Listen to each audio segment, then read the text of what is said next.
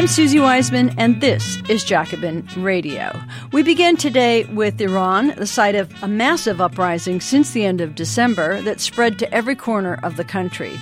Kevin Harris, UCLA sociologist and Iran expert, joins us to explain the underlying structural factors that have added to the heightened levels of discontent with the Iranian political establishment, the persistent poverty and inequality that are driving it, but are not the whole story, and how the grievances of workers, pensioners, teachers, and students ignited the country to protest the Rouhani regime's economic performance and press for social justice.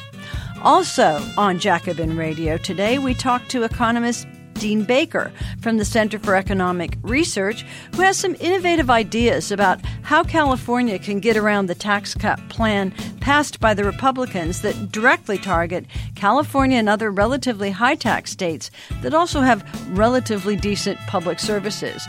We'll also get his take on the state of the economy, unemployment and wage growth, whether we're in a new bubble, and why the media does such a bad job informing the public on economic issues. All this coming up on Jacobin Radio.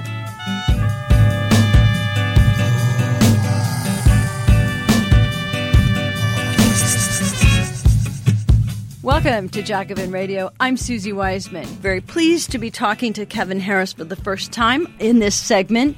We're going to be talking about Iran. It's been rocked by a rare wave of protests over economic hardship and lack of civil liberties for the last several weeks. But the streets are not the only battleground between the Islamic Republic and its critics. There's also a cyber battle going on.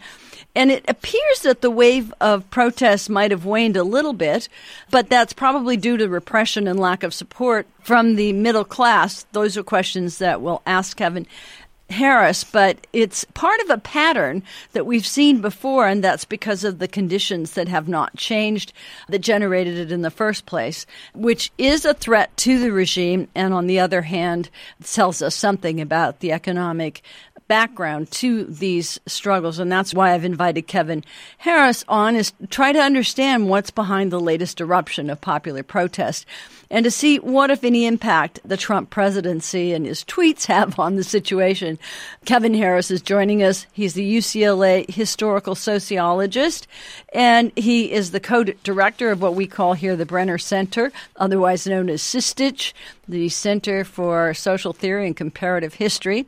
He studies development and social change in the global South and is the author of A Social Revolution, Politics and the Welfare State in Iran. That's published by UC Press. And he also has an article in New Left Review last year, now 2016, I should say, called Making and Unmaking of the Greater Middle East. With all that, Kevin Harris, welcome to Jacobin Radio. Thanks, Susie. Very good to have you here. So I guess we should really just begin with, first of all, where those protests are and what are the underlying causes of this, let's call it an uprising this time. I think the word uprising is valid in this case. The listeners of your great show should know that at least by breadth, if not depth, but by breadth meaning the geographical scale of protests in Iran, this is the largest uprising or protest wave since the 1979 revolution. And I say that as someone who lived in Iran during the 2009-2010 Green Movement. I saw it with my own eyes. It started on December 28th, reportedly out of a large city, not a small town, but a large city, the second largest city in Iran, Mashhad, a shrine city that millions of pilgrims visit every year from around the world. And reportedly, although this hasn't been confirmed by multiple sources, but reportedly it was a regularly held government rally gone horribly wrong for the conservative institutions which promoted it. And there's many large squares in Mashhad, and somehow over the course of the day, as people joined to this kind of government started, or I should say government started, but let's say a particular political faction started protest against the current executive branch of the government led by President Hassan Rouhani. People joined, the slogans changed, and the cops all of a sudden realized that this isn't the protest that we planned for.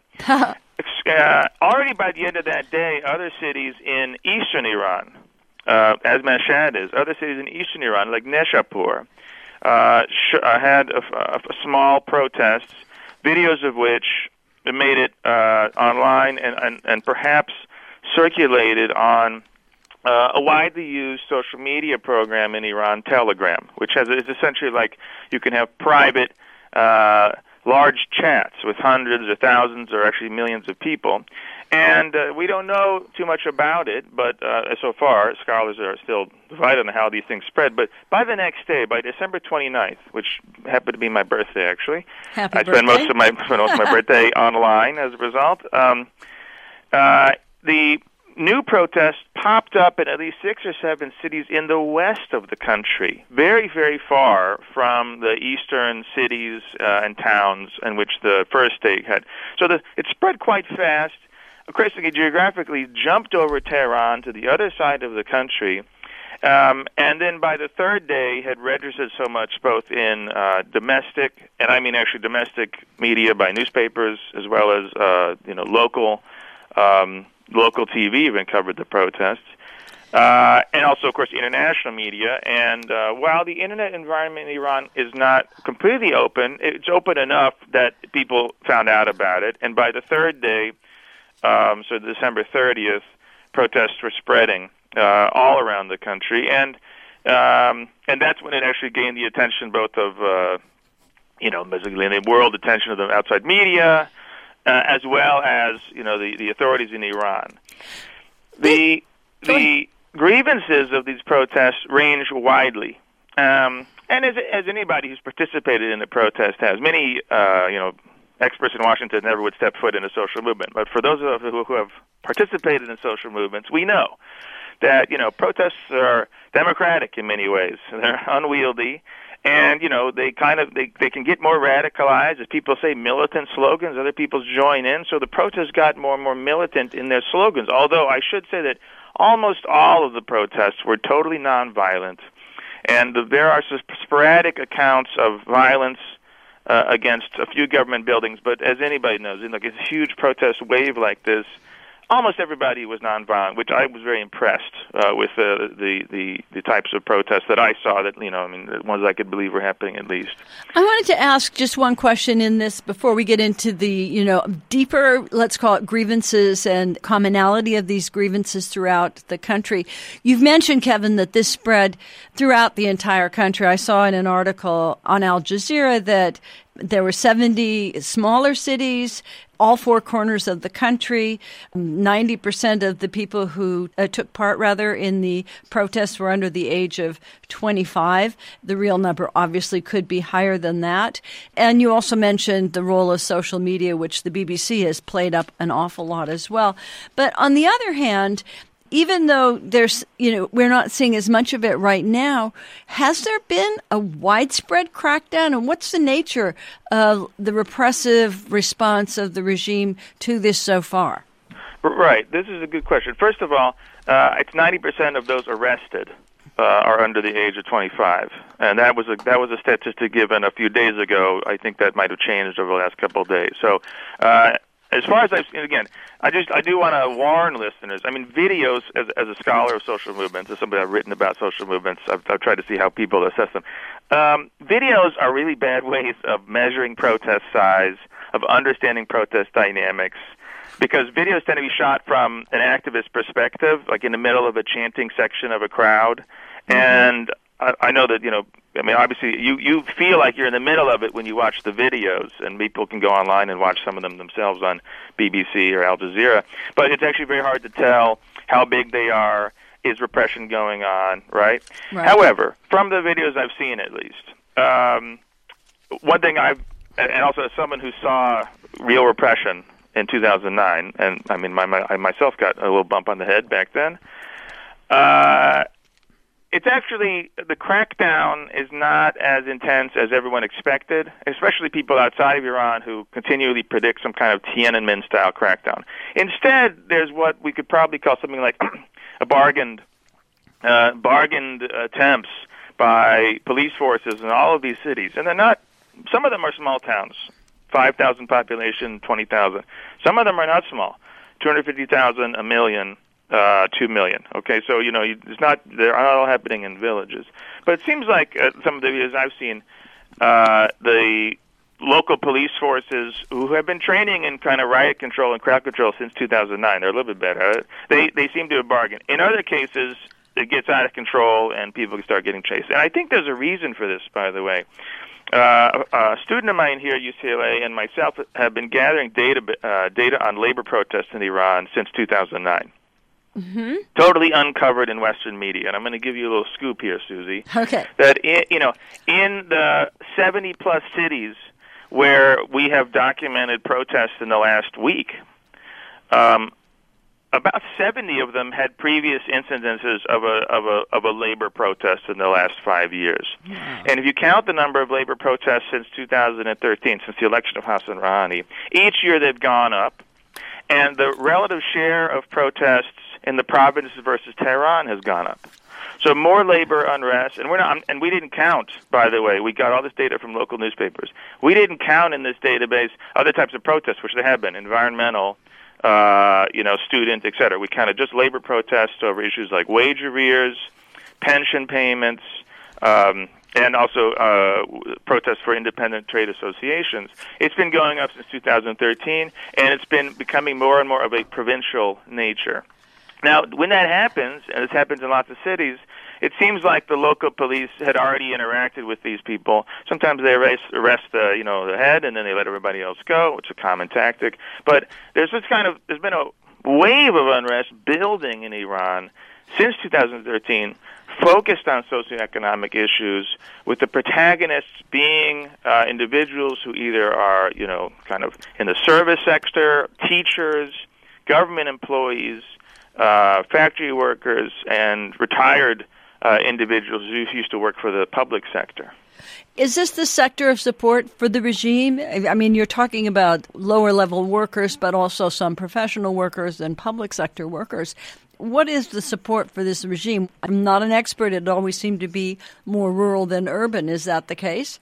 This has long been asserted by, so-called experts, I'll just be blunt, so-called experts on Iran who don't read Persian, who haven't traveled to the country in 35 or 40 years, who probably have their interlocutors being exiled dissidents, right? Right. And dissidents are fine. I mean, I have many of my best friends are dissidents. However, as someone who's trying to understand the country, I have to question all the assumptions and see evidence for myself.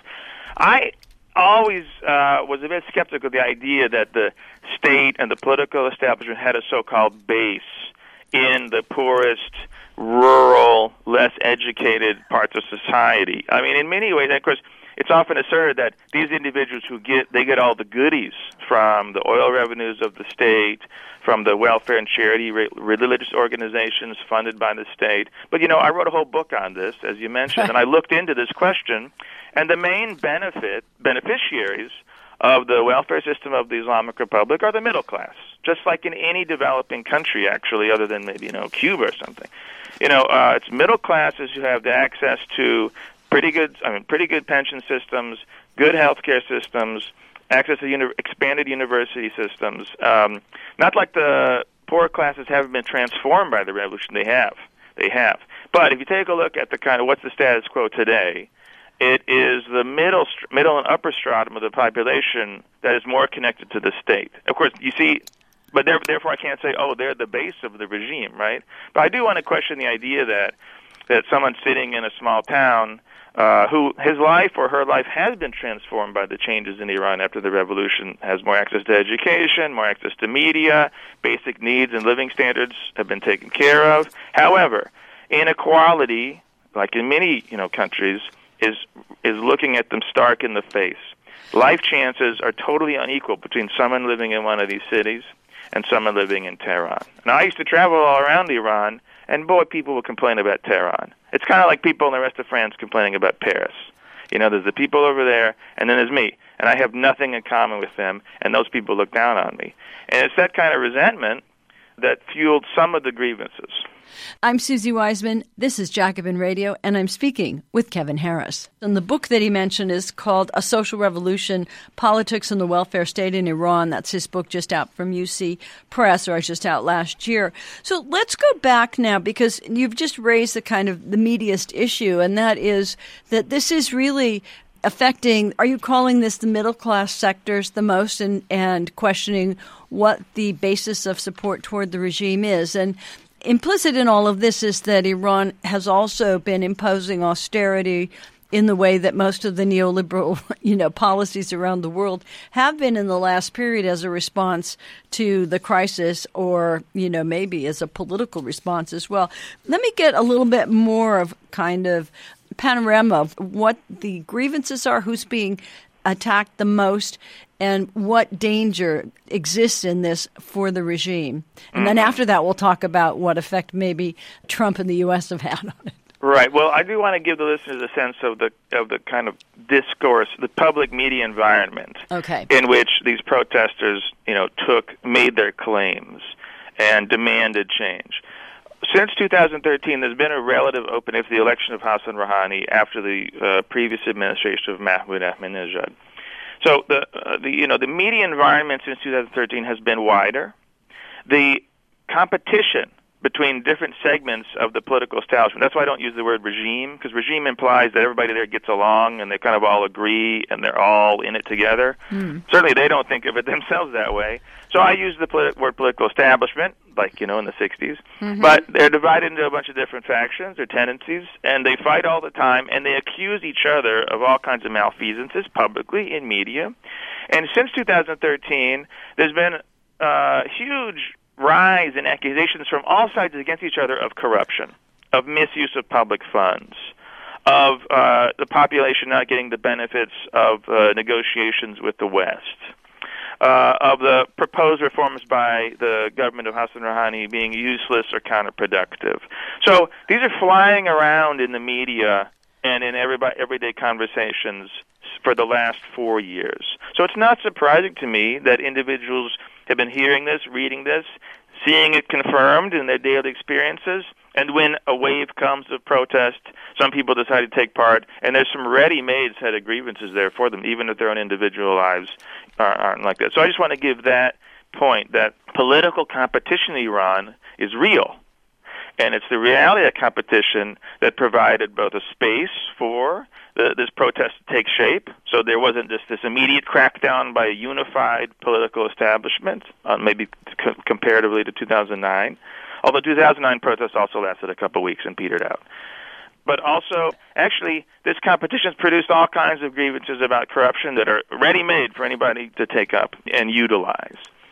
This is really good. So that you're talking about the political competition within the elite and the various factions. And I asked you, is it the middle classes that are being targeted by austerity and by the policies, and then maybe what's behind those policies? Okay, yeah, right. And also, this is where I disagree with a lot of my friends on the left. I don't throw around the word neoliberal unless I actually back that up with what does that mean in a specific, concrete instance.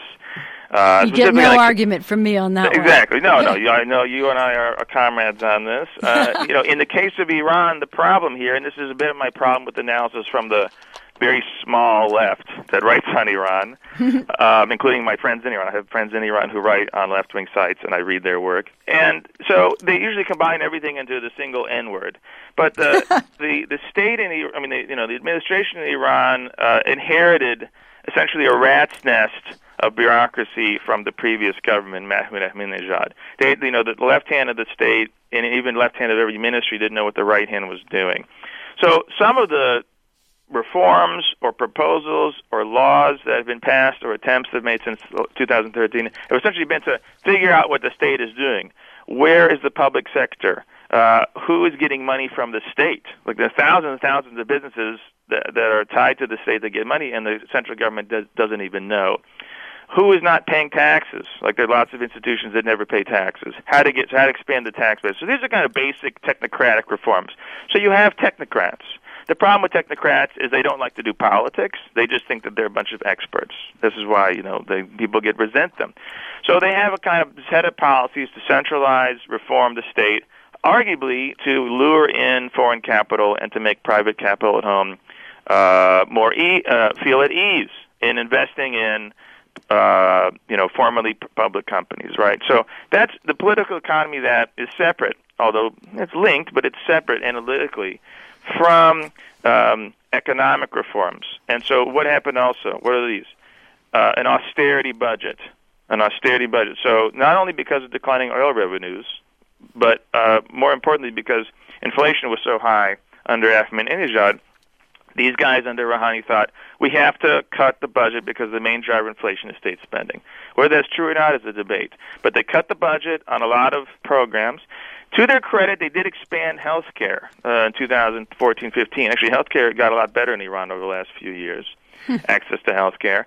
But the state was in debt and continues to be in debt to so many public organizations that wage arrears are a huge problem. Almost all of the protests that we documented over the last 4 years with labor underpinnings were about issues of not getting paid.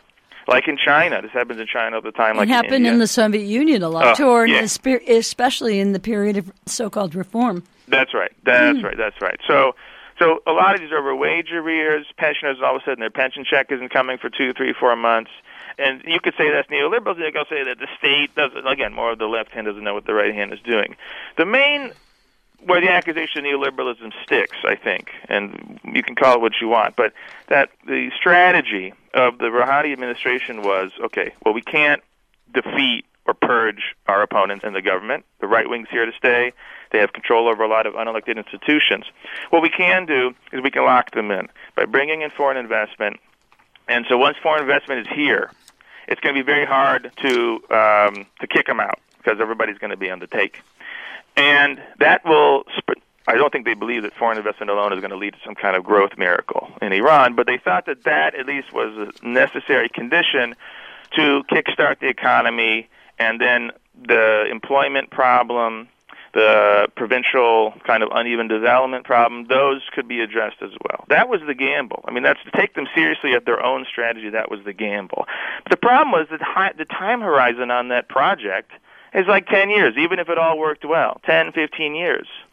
And it's been 4 years. It's been 2 years since the deal was signed with the West, and they were overpromising already. So that, to me, that's my read on that. You know, in many ways, people should understand, and people who study social movements, who belong to social movements, know there's no direct link between economic crises and protest. I mean, look at Turkey in 2013 in the Gezi Park protest. That was after 10 years of growth. But people had grievances for reasons of inequality, of uneven distribution of that growth. In Iran, growth picked up for the last few years, but if you look at who got the income gains, this is actually very interesting. It almost all went to Tehran. So, again, this is a sort of center-periphery kind of maldistribution that we've seen elsewhere. I think, the center-periphery dynamic, which is in any, large country with a kind of single capital, the French model. Yeah, I think that's an important dynamic. And, one could be a bit even, this is totally speculation, but the 2009 protests in Iran, largely in Tehran, millions of people in the street for a couple days, scared the bejesus out of the political establishment. So they were like, okay, we have to give these people something. And now it's the rest of the country which is doing it. So this makes total sense. I wanted to ask you, Kevin, this is just really, really comprehensive and excellent. This is better than I could have hoped for in terms of helping us understand what's really going on in Iran today. But the other side of it is, has there been any ill economic effect from the sanctions? And has the austerity and the problems in the economy had anything to do with relations outside and now the so-called Iran deal? I think that there's no question that the Trump administration, as the Obama administration beforehand, did not want and actively tried to convince American companies to not have anything to do with Iran. In fact, the Obama administration was just like, we know that American companies will not because of pressure from Congress and from interest groups in Washington. The hope was that European capital, which already had relationships with Iran, we have to remember that Italian capital, German capital, French capital had long been in Iran before the revolution, after the revolution, all the way through 2005, 6, 7, up until the Obama administration put the real stranglehold on Iran's financial system. By the way, the most intense stricture of any country's economy anybody's ever documented outside of siege. I mean, everybody says that Obama was soft on Iran. That's not how I remember it, and that's not how many bankers in Iran remember it. So the hope was that, well, with the financial sanctions lifted, European capital would come. But the problem is, what capitalist is going to invest in a 10, 20, 30-year deal in Iranian sector, even an Iranian sector that guarantees high profits, when there's the sword of Damocles hanging over your head that Europe's not going to back you if the United States decides to take you into court. There's been no promises from the Trump administration that European capital will not be subject to sanction in the future. And so, capitalists are not risk takers. They like the easy money. So the easy money is not in Iran yet. And so capital has been trickling in, and there's no great investments outside of maybe something few in oil and gas and transportation that the government in Iran can point to and say, yeah, we're doing it. Second, even if European capital comes, what kind of job generation is that going to make in Iran, given the high youth unemployment in that country? Youth unemployment is probably around 15%, but a lot of youth just kind of leave the job market. So the data on youth unemployment, as reported in the news, doesn't understand how political economies work and how labor markets work. But my opinion is that a lot of youth just leave the job market and wait for older people to leave their jobs and they enter it. And so, the kind of job creation that would be required, to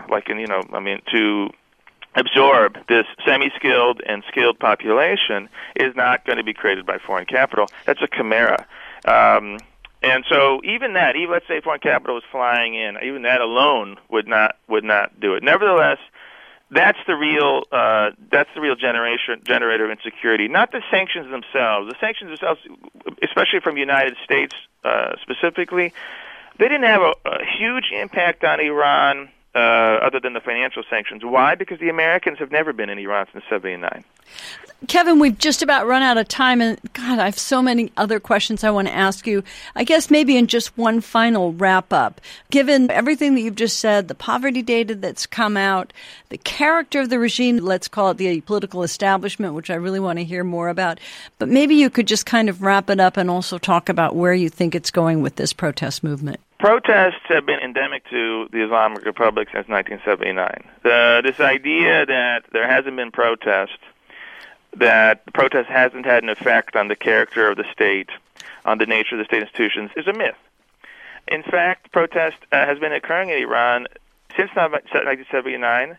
It's a revolutionary society in the sense of people have memories, or at least have stories of protests from previously. And think about it. Every 10 years, there's a major upsurge in the country. What other country can we say has this? Other than a couple of Latin American cases. I'm talking about major. We have 20 seconds. So it's going to shake up the political elite as it did in 2009. People will try to take advantage of it, but hopefully, at least a more responsive outcome from some segment of the elite will occur. Kevin Harris, thank you so much for wrapping it up. We're going to invite you back and have a much longer discussion on the nature of Iran. Clearly, you've got great things to say about it. And for the listeners, he's got an article in New Left Review, but more importantly, his new book, A Social Revolution, Politics and the Welfare State in Iran, published by UC Press. Kevin Harris is an historical sociologist at UCLA and is the co-director of Sistich, or Brenner Center, as we call it here, that's starting its program at the end of this month. Kevin Harris, thanks so much for joining us today on Jacobin Radio. Thank you for telling me how to pronounce Sistich. Okay, thank you. Talk soon. I'm Susie Wiseman. This is Jacobin Radio. Don't go away.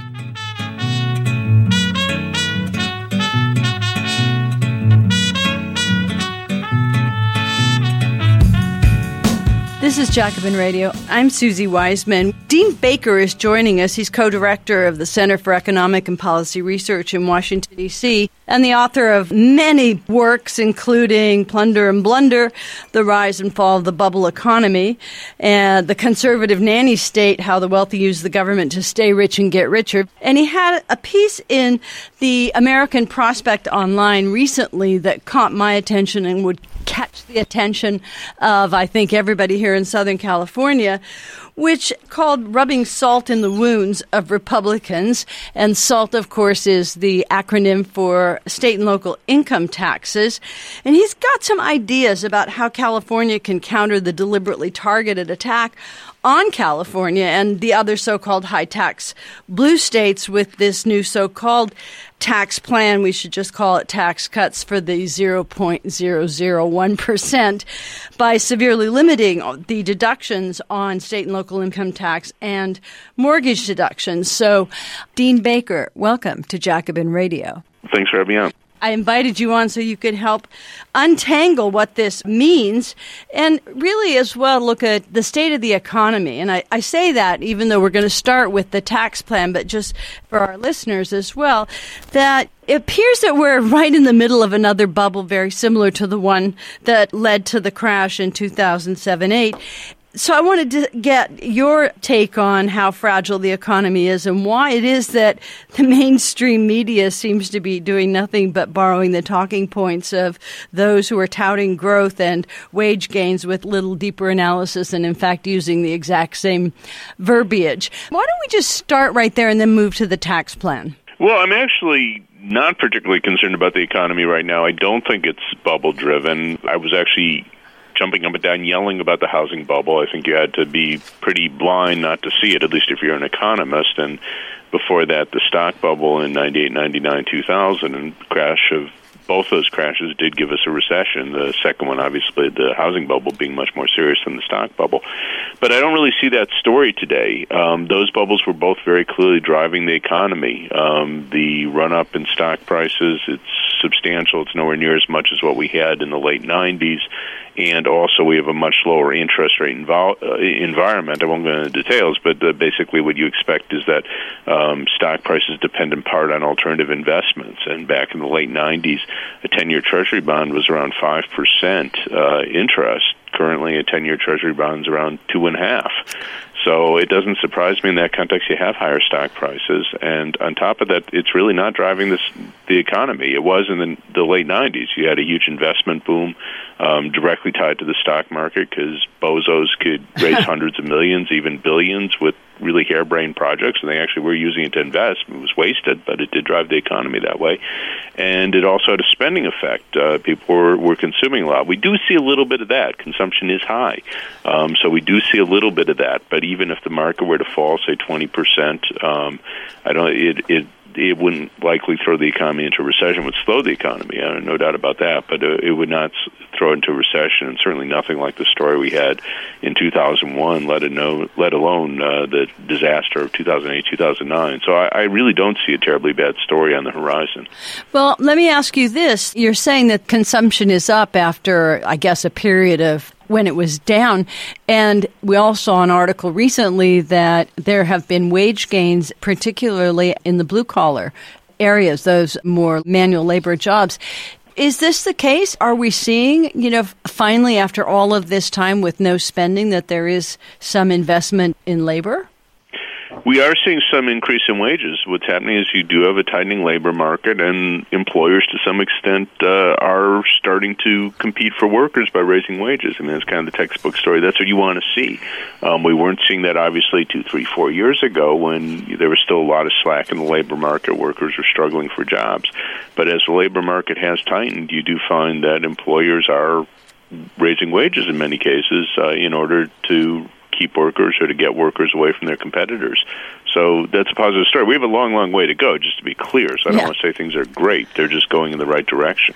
But if we look at this last period, one in which there was those who were in business were hoarding cash to ridiculous extremes, even to wonder what the function of capital was if they wouldn't convert money into capital.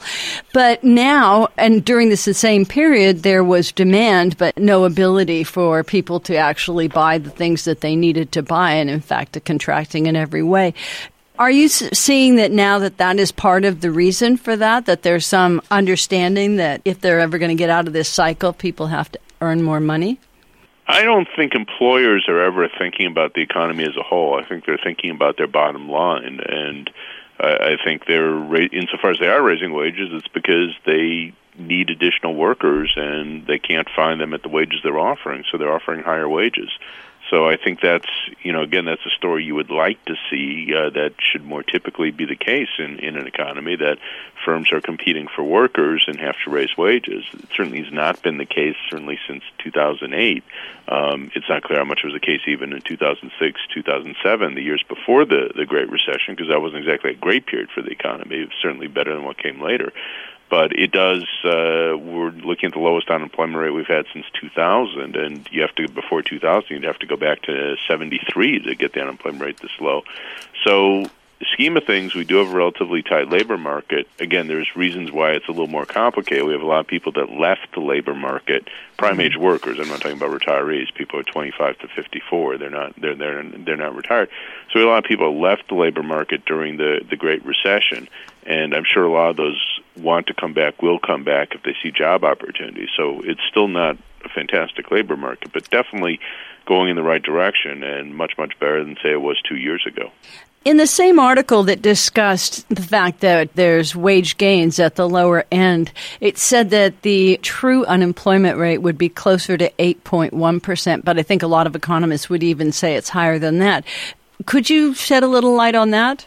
Well, there's other factors you could include. So we have around 5 million people that are working part-time and would like full-time jobs. So they're working part-time for economic reasons. So that would add somewhere around 2.5 percentage points to the unemployment rate.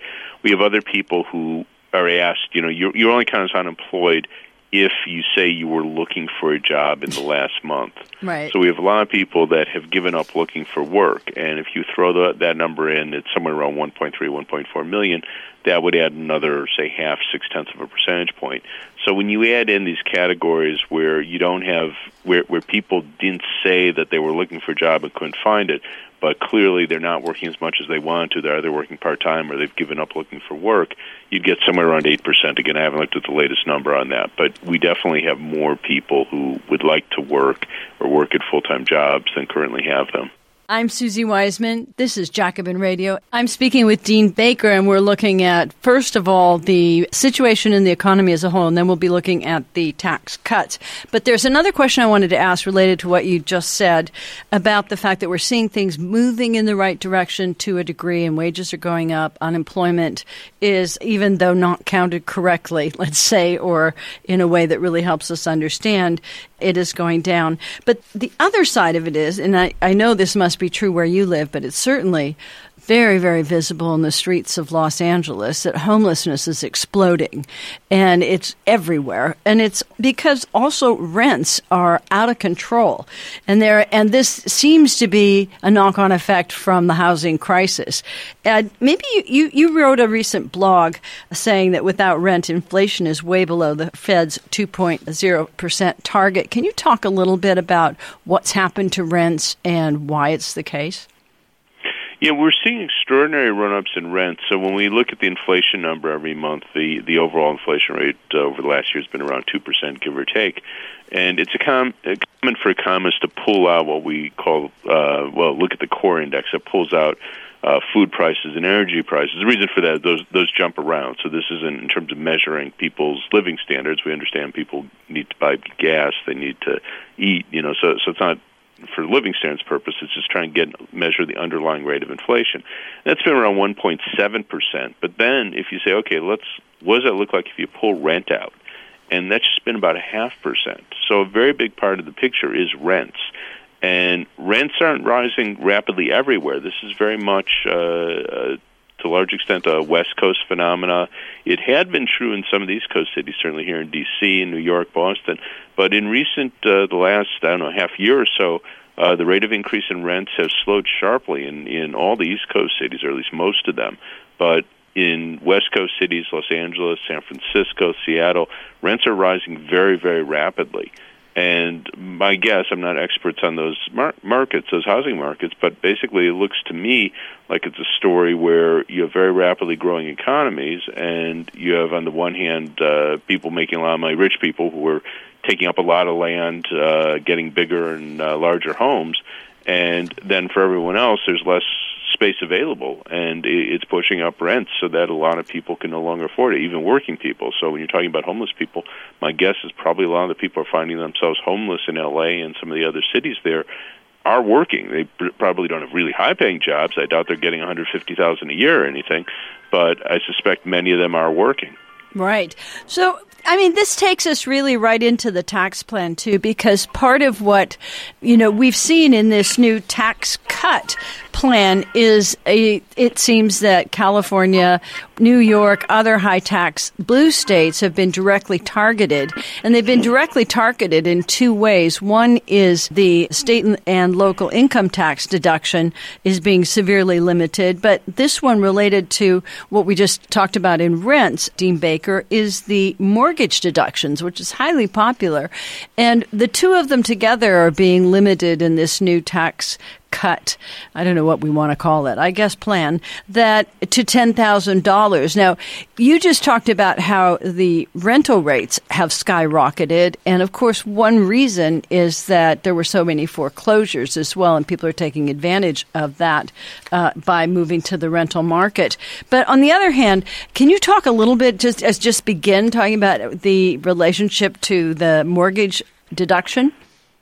Yeah, what they've done, the mortgage interest deduction actually hasn't changed all that much. So currently the cap on the amount you could deduct is $1 million. I shouldn't say currently, they actually have signed that law. But prior to the law being passed, you could not deduct interest on more than $1 million in principal. So if you had a mortgage on a home of $1.2 million, you could deduct interest on the first $1 million. The other $200,000 you couldn't deduct the interest on. They've lowered that to $750,000. So that person who has a $1.2 million mortgage, they can only deduct the interest on $750,000 of the mortgage, so they would be stuck. They wouldn't be able to deduct the interest on $450,000 of the mortgage. So they've lowered that amount, but it's still going to be fairly limited, even for relatively expensive home, because let's say you got $1 million home, and I understand in L.A. or particularly the Bay Area, that's not a hugely expensive home, but that's still an awful lot of money. So let's say you got a mortgage of $900,000 on that home. Well, you're able to deduct $750,000 of that $900,000, or the interest on $750,000 of the $900,000. So that doesn't have all that big an impact. So I wasn't terribly upset at that, and as a matter of policy, it's hard to see why we want to subsidize what we have to say are better off people. I mean, if you're able to buy $1 million home, you're certainly doing better than, probably 97% of the population. Why we want to subsidize these people to buy bigger, more expensive homes. So that's not a part of the tax bill I was upset about. But there is one part about it, and I think you're absolutely right, and that's sort of try to understand what the reasoning behind it was, because it looks like this tax plan is attacking the rich to coddle the very, very rich. And so, because the very, very rich probably don't care that much about that tax deduction.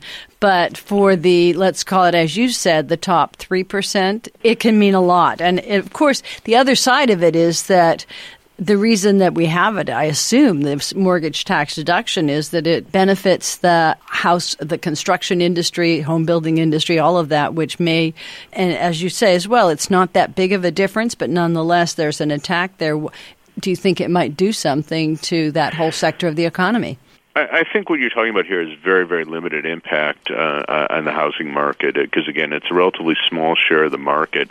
And even there, the impact isn't that large. So, again, taking the case of the $1.2 million home, you're talking about $250,000 in interest that you used to be able to deduct that you're no longer able to deduct. That's not zero, but that's not going to the interest on that. I mean, just backing it out, say you're paying a 4% interest rate. It's $10,000 a year. Someone's in a 35% bracket, so that's $3,500 a year in taxes. That's a good chunk of change. But on the other hand, someone who's in that home probably is making $300,000, $400,000, $500,000 a year. They're not going to be happy about that, but that's not devastating, and that's the absolute extreme case. So someone owning a $800,000-$900,000 home probably doesn't even affect them. So you're really talking about a pretty small segment of the market. Okay, well, let's move then to the state and local income tax deduction that you wrote really quite ingeniously about. You come up with a way to kind of get around it, and now Kevin De Leon in the California Senate has also come up with another way. But let's talk about what you've said in your article, Rubbing Salt in the Wounds of Republicans. Yeah, so what they've done, you mentioned earlier, they limited the amount of state and local taxes you could deduct. So this is both your property taxes and state and local income taxes. They put a limit of $10,000. And certainly many, upper middle income people, I'm not going to say low income or middle income people, but upper middle income, say someone earns $200,000 a year, they could easily pay someone in the order of $7,000, $8,000, $9,000 a year in property tax. Say they do have a home worth $700,000 or $800,000, $900,000, so they could easily make up almost that full $10,000 just from their property taxes. I'm sure many do make up that full $10,000 just from their property taxes. Then they're also paying state income taxes on top of that. So just to take some simple numbers, I know California is a little higher than this, but let's just say it's 5% across the board. So someone will have them earning $200,000 a year. Well, they're paying $10,000 a year in taxes, and they're not able to deduct that because they're already deducting their property taxes. So this is going to be a hit to them. So this person earning $200,000 a year, they're going to suddenly be paying $10,000. They're losing deductions on $10,000 in income. So again, depending which bracket they're in, we'll put them at the 32% bracket. That's another $3,200 a year in taxes. So what I was saying is, if instead of the income tax, you had an employer-side payroll tax, so we all pay this indirectly. This is our employers pay it on our behalf, but it comes out of our wages, or at least that's what most economists would say. So we all pay this for Social Security and Medicare. So Social Security, for example, is a 6.2% employee-side tax. We all see that come out of our paycheck. We're paying 6.2%. Our employer is also paying 6.2%. And again, most economists would say, well, that really comes out of our paychecks also. So our employer would be paying us 6.2% more if they didn't have to pay that payroll tax. So what I was suggesting here is, suppose California, instead of having the income tax where, I'm paying, I was earning $200,000 a year, I'm paying my $10,000 income taxes, I can't deduct that, so I have to pay federal taxes on that as well. How about we just replace that and have a 5% employer-side payroll tax? So my employer will have to pay that 5%. And that leaves me unchanged relative to the state. So previously I had to send the state a check for $10,000. Now my employer is going to send a check to the state for $10,000, and they're probably slash my wages by $10,000. So okay. Compared to the state, I end up being in the same spot. But the big advantage is now I'm only paying taxes, federal taxes, on $190,000 a year rather than $200,000 a year. So in effect, that $10,000 is still fully tax deductible. So it allows California to avoid the tax increase that the Republicans had intended to impose on them. Could you just explain a little bit more, Dean Baker? But you said that this actually has no impact whatsoever on the employee, except for the fact it's now fully deductible. But in terms of whether, who pays the tax will make no difference in terms of what that person takes home. That's right. So previously, I got $200,000 from my employer, and I had to send 5% of that $10,000 to the state as income tax. Now, because my employer has to send $10,000 to the state as a payroll tax, my employer is only going to give me $190,000, but I don't have to pay any state income tax. And when Donald Trump wants me to pay federal income tax, I go, oh, my income's $190,000. It's not $200,000. So, in effect, I still have a fully deductible state tax. Can you imagine the pushback on this if it were to become policy by employers? Well, I don't think employers will care. New York is very serious on this. The Governor Cuomo has been talking about this. I've been in touch with members of his staff. They're very, very serious about that, and they're working with employers because they, at the end of the day, they don't care. They will take it out of workers' wages. It might not happen everywhere and all at once, and since many of them just got this huge tax cut, maybe they won't take it out of wages. That'd be kind of nice, but I don't count on them being nice. But in any case, They at the end of the day shouldn't really care. They're making it doesn't require any big increase in their paperwork because they deduct taxes from your paycheck anyhow, and so it'd be a one-time change in the calculation that again they all should be able to do pretty quickly. They have software. It's really not a hard process. So I don't think employers will raise a big fuss with it. And again, they understand. These people aren't stupid. I mean, they understand that the state's going to be taking a serious hit if they don't do something to alter their income tax structure, because suddenly you'll have a lot of people that are subject to much higher taxes, and they aren't going to like that. So it only makes sense for the state to try to do something like this, and I expect, sure, some employers will yell and scream, say they're too dumb to figure it out, and some might well be.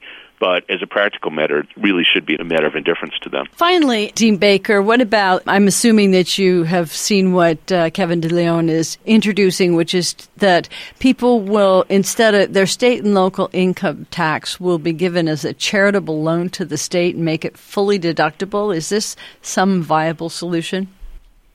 Well, I'm not a tax lawyer. I mean, I'm for anything that California, New York, and the other states could do to try and preserve their revenue so that they can maintain level of services. I mean, clearly, it was very explicit. I mean, the Republicans weren't hiding it at all. This was, we're going to whack those people in California who think they should have good schools and good health care and make them all like Louisiana, where they have really horrible schools and really horrible health care. And anything that California could do, I would just say I'm not a tax lawyer. It sounds questionable to me. It's not going to be my call. I have no expertise in the area, but the idea that the state could say, make a contribution to these designated funds and we'll give you 100% credit on your taxes, that sounds dubious to me. But if that will fly with the courts, by all means, do it.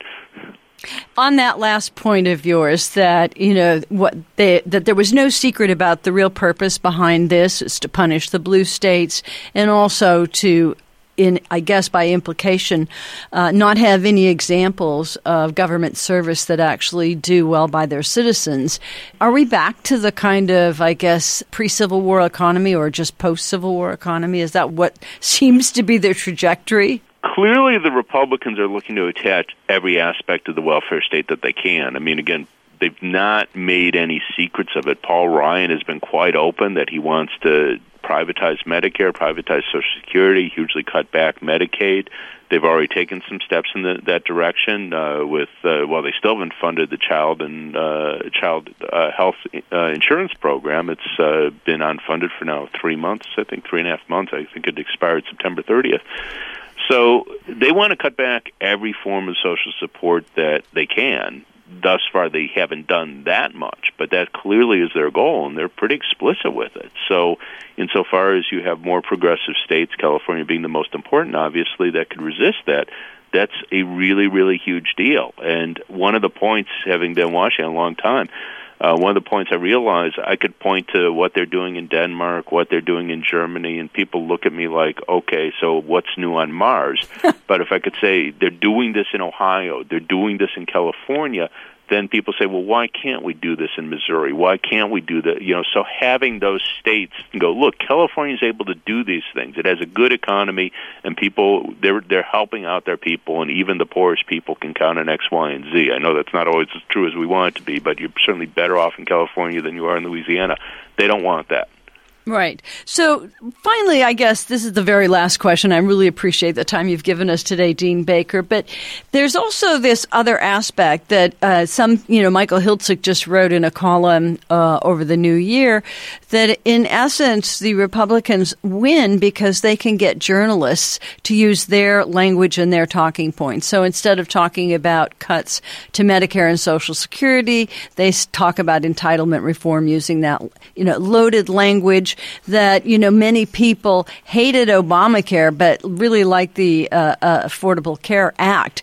What is your idea on any of this, and how important is this that, there be a campaign to get people to call things as they are? It's hugely important. I mean, it's infuriating me when they talk about reform. I always go, let's have some military reform. We'll cut it by 50%. I mean, it really is double talk, because they're not. We could talk about reform in terms of restructuring it. Can we make sure checks get out more quickly, that there are fewer mistakes? That's reform. They aren't. This is not their agenda. They're talking about cuts, and it really is just dishonest to refer to entitlements, because people don't know what entitlements are. In Washington, we all know what they are. People do budget work, but there's Social Security and Medicare. Everyone knows what Social Security and Medicare are, so why don't you use the term Social Security and Medicare?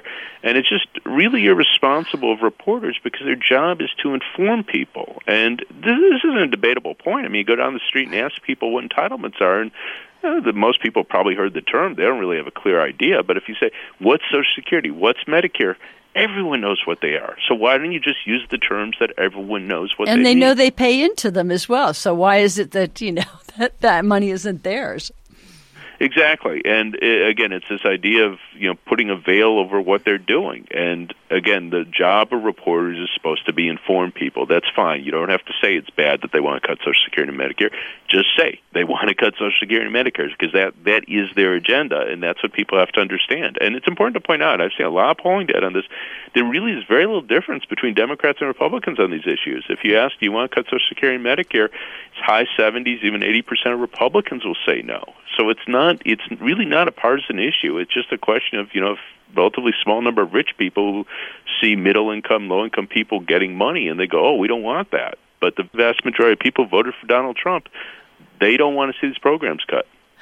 Right. Well, we're going to have to leave it there, but I want to thank you so much for ending on that note, Dean Baker. And we look forward to more of your writing and seeing you more here on this program. Dean Baker is co-director of the Center for Economic and Policy Research in Washington, D.C., the author of several books, including Plunder and Blunder, The Rise and Fall of the Bubble Economy. And you can find his blogs at the Center for Economic and Policy Research, and he has an article very recently, January 2nd, Rubbing Salt in the Wounds of Republicans at the American Prospect. Dean Baker, thanks for joining us on Jacobin Radio. Thanks for having me on.